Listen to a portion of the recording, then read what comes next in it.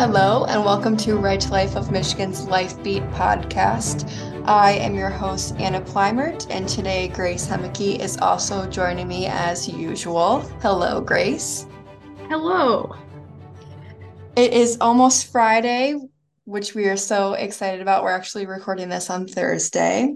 This week, we're going to be talking about 2024 legislation and what we can all kind of expect for next year. It's kind of hard to predict these kind of things, but this is kind of a screenshot of what we think will be happening with 2024 legislation. And we just think that it's really important to talk about these things now because as early as January, we could be having call to action items for our listeners, for our affiliates, for our volunteers, for anyone who wants to get involved, really, and believes that these laws are detrimental to Michigan. So we're going to be talking about them today to get you prepared for next year. The first one we're going to be talking about is surrogacy. This has not really been a topic of conversation in the last couple of years. I believe maybe it was 2021. It kind of came up a little bit with legislation and different groups advocating for surrogacy contracts. So maybe we should explain what a surrogacy contract is before we talk about any legislation that has been introduced or passed. Sure, yeah. So a surrogacy contract is basically a contract that a couple wanting a child would make with a mother who's going to carry the child. And the contract would stipulate the expenses that the parents will, or the couple will pay for, what they expect the surrogate to pay for. And sometimes it will also stipulate that the couple expects the baby to be maybe they want a baby girl and they want her to be healthy, so they don't want any fetal anomalies. And they can also include, because of that, an abortion clause stating that if they find out that their baby is not the kind of baby they want, if it's a boy instead of a girl, or if it has some fetal anomaly or a disability that was caught in screening, like autism, then they can tell the surrogate to have an abortion and they can just try again later. It's very, very dehumanizing, both for the baby and for the surrogate who's carrying it. It really reduces the baby to the status of a commodity and just makes the surrogate mother into kind of a living warehouse, which is not respectful of human life. Yes, so we've definitely, in previous years, if this conversation ever came up, Right to Life of Michigan made sure to be a part of the conversation and to also advocate for these women who are being taken advantage of. For most people, you've probably heard of a surrogate or maybe even know someone that was a surrogate. And we still have surrogacy in Michigan that is legal, but there's differences in them. So there's surrogacy contracts, and then there's altruistic surrogacy, meaning maybe a family friend or a family member or just someone that I don't know, that you know or you found is willing and has volunteered to be your surrogate. You are not paying them, you are not giving them any contracts to sign saying you have to do this or you have to follow this. Along with that, once that baby is born from that surrogate, technically the surrogate is the legal guardian of that child until the intended parents adopt the baby. This is to protect the child in case, I guess, in case something happens, in case the intended parents change their minds. So it's to protect the child and also to protect the surrogate who, during that pregnancy, should have control of her body, should not be told that she needs to have an abortion and that she has no legal rights. So those are to protect women and the children. It's also to protect from women being used. So a lot of times when you have surrogacy contracts, women who are poor or uneducated or just looking to make some extra money, they are the ones that are targeted by these third party brokers. And so that's why we believe so strongly that the children and women should not be commodities. They can't be bought. And a point that has been brought up many, many times that I think is a very valid thing to be thinking about is when you think about buying a human being or buying someone's body to have your child, that kind of sounds like slavery a little bit. You're buying someone. And we've abolished that many, many years ago. And so that is why we were fighting so hard to keep that out of Michigan. Along those lines, there was a bill that was introduced in the House to legalize surrogacy contracts. It did pass in the House, and then Senate went out of session for the year. Any action on that surrogacy contract bill would take place in 2024 as early as January because that's when they come back into session. So, do you think it's going to be pitched as this great thing for infertile couples or for couples who are having trouble having a baby? I don't see that somebody who's a proponent of commercial surrogacy or surrogacy contracts would think too hard about the exploitative nature of it. I think probably they would just want to hold it up as a great thing for all these other couples. Yeah, I mean, that's exactly how it gets promoted. And there are several other states that already have surrogacy contracts. But when you look at the legislation that was passed in the House, it goes so much further than even that because, and I am no legal expert lawyer, so I don't know all the ins and outs of this. But if you look at the language of this legislation, it just has parent one and parent two. The parent wouldn't even have to live in the state. The parent Hmm, wouldn't have to be married to the other parent, which is very interesting. Definitely opens the doors for untraditional, maybe family sure. styles.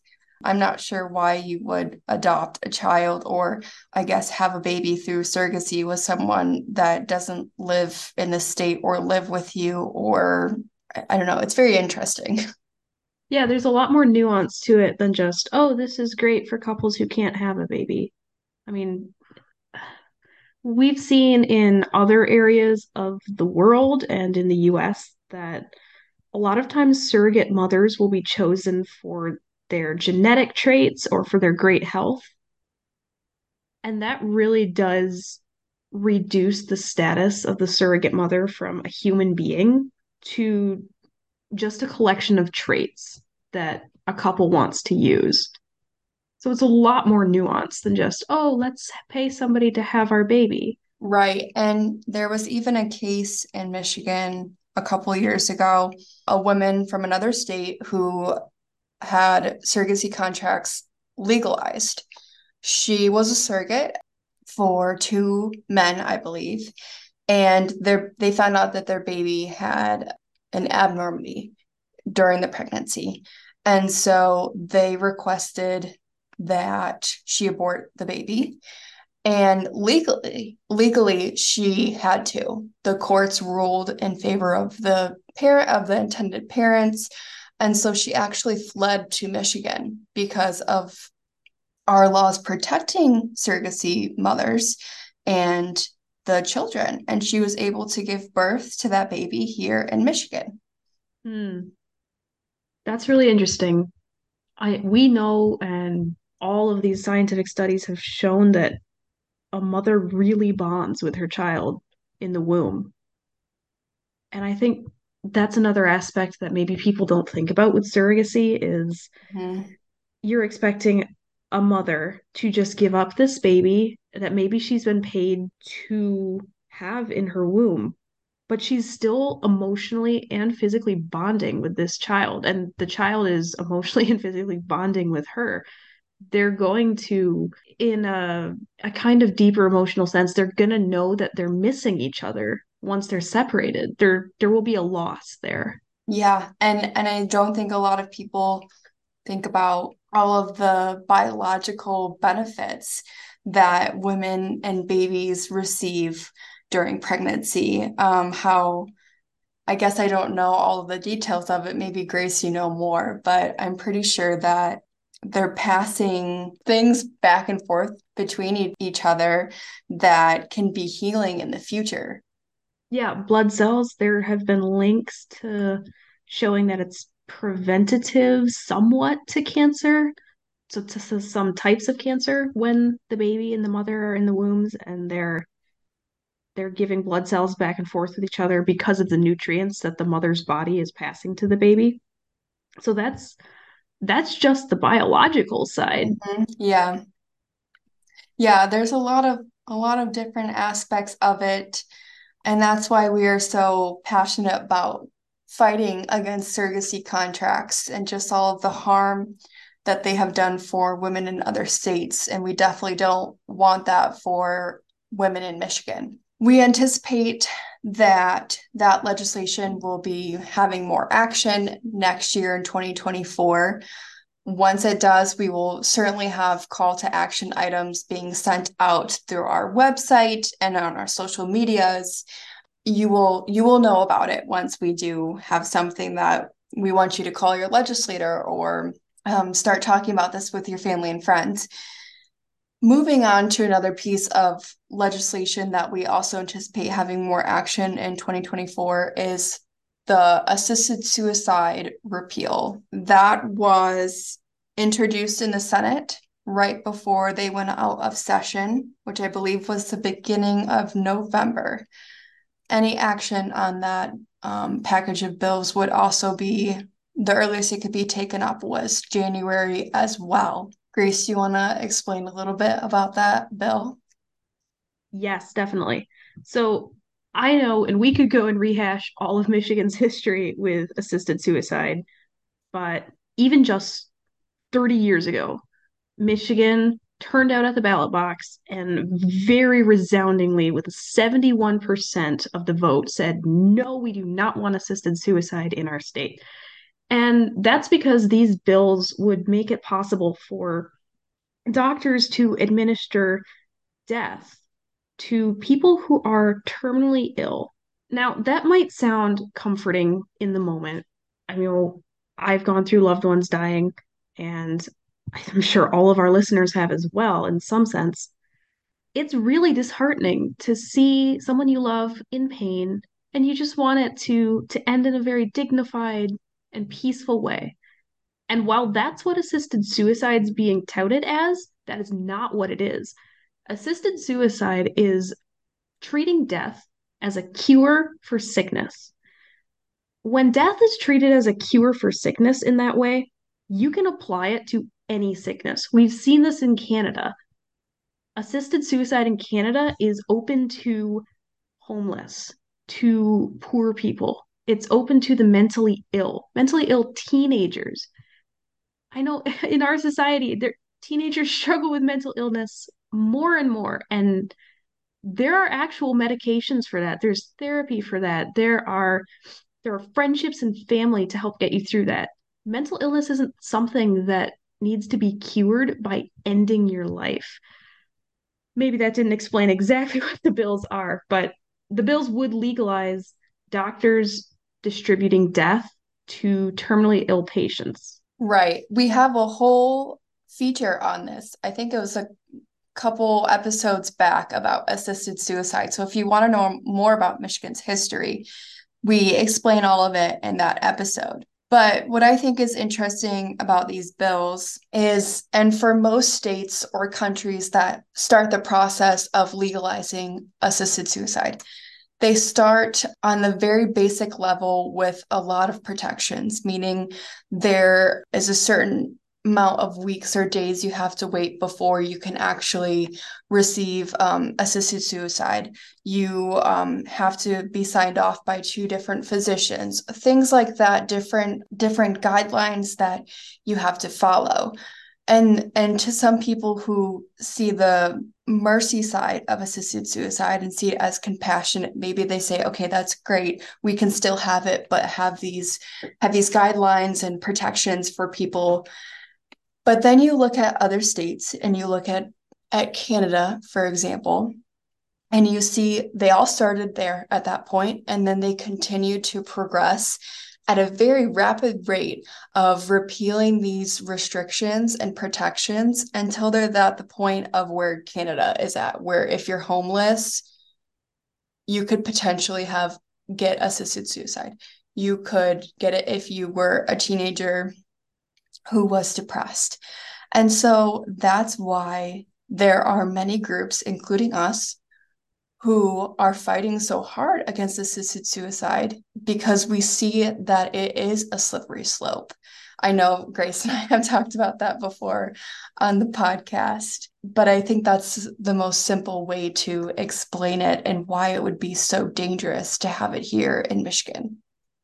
Yeah, and slippery slope is, I mean, you apply that because you see it playing out practically. Like first Canada Mhm. applies MAID, medical aid in dying, that's their name for the program, to the terminally ill. And then they're applying it to people who aren't terminally ill but are in chronic pain. And then so it's the slippery slope is the practical effects of how physician assisted suicide plays out.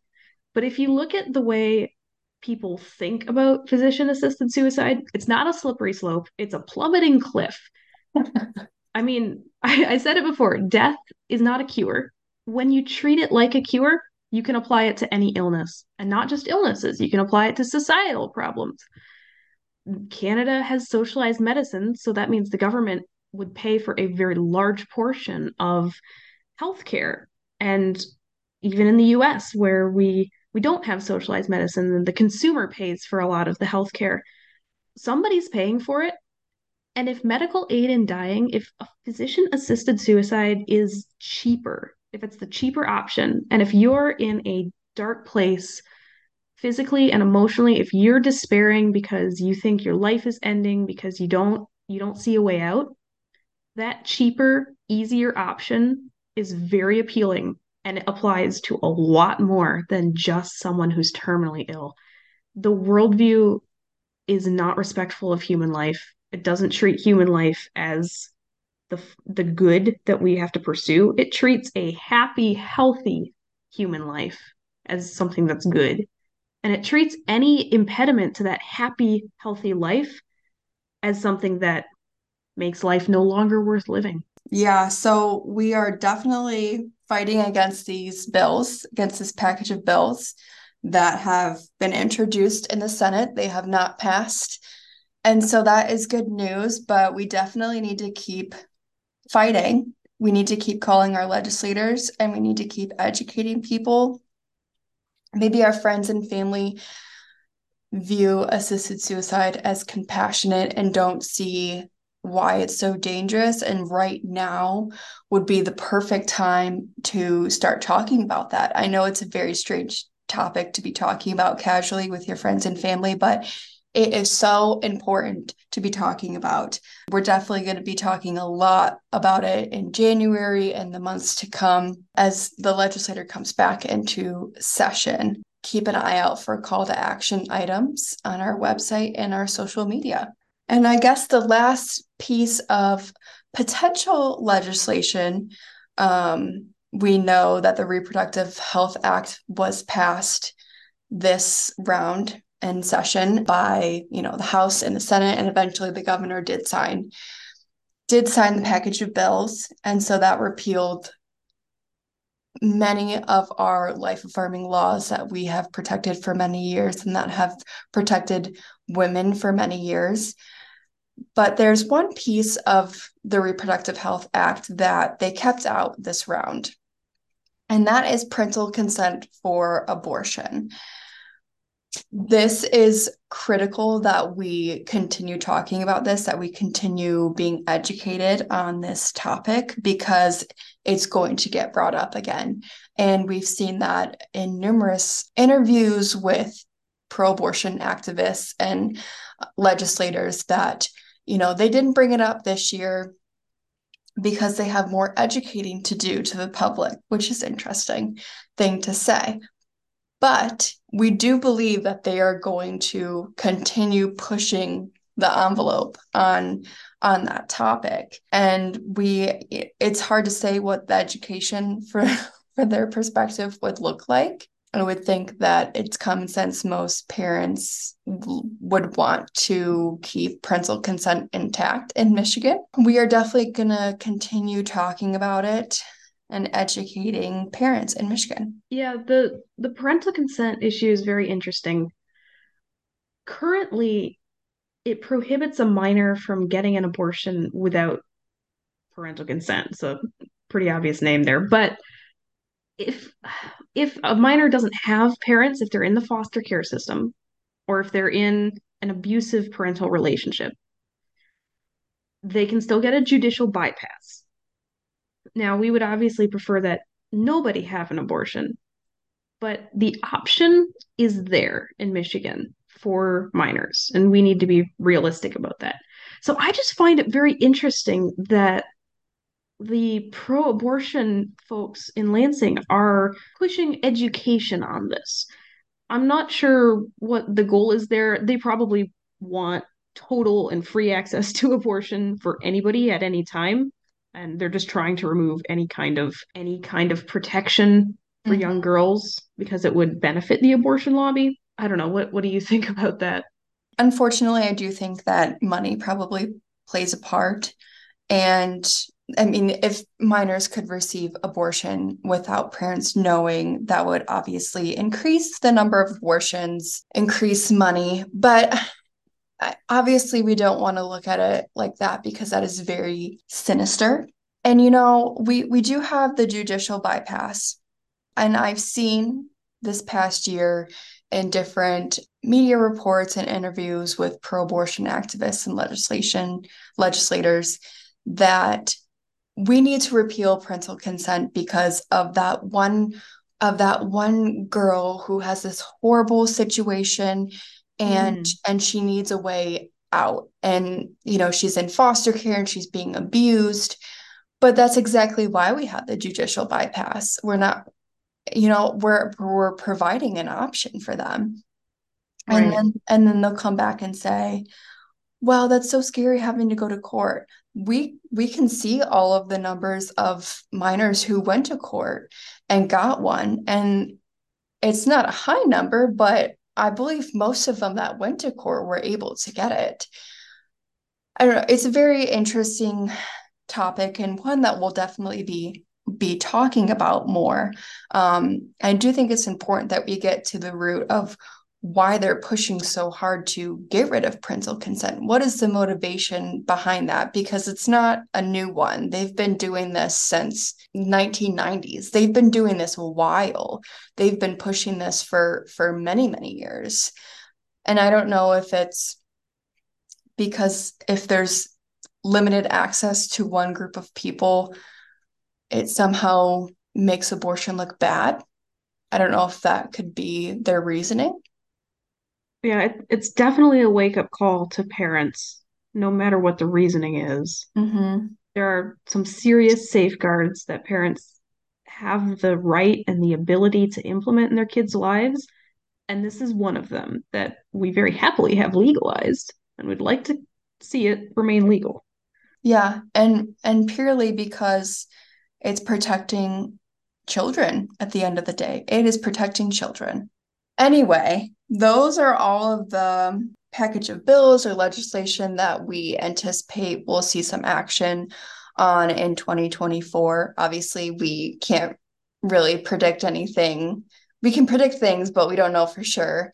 And so we'll just have to stay tuned and be on the lookout for any call to action items. Again, you'll see them on our website, on our social media, probably in your email inbox. So please keep an eye out as early as January of 2024. I think that wraps it up for this episode of LifeBeat. Thank you, Grace, for joining me today. Of course. Have a happy weekend, everybody. Thank you, you too. Bye bye.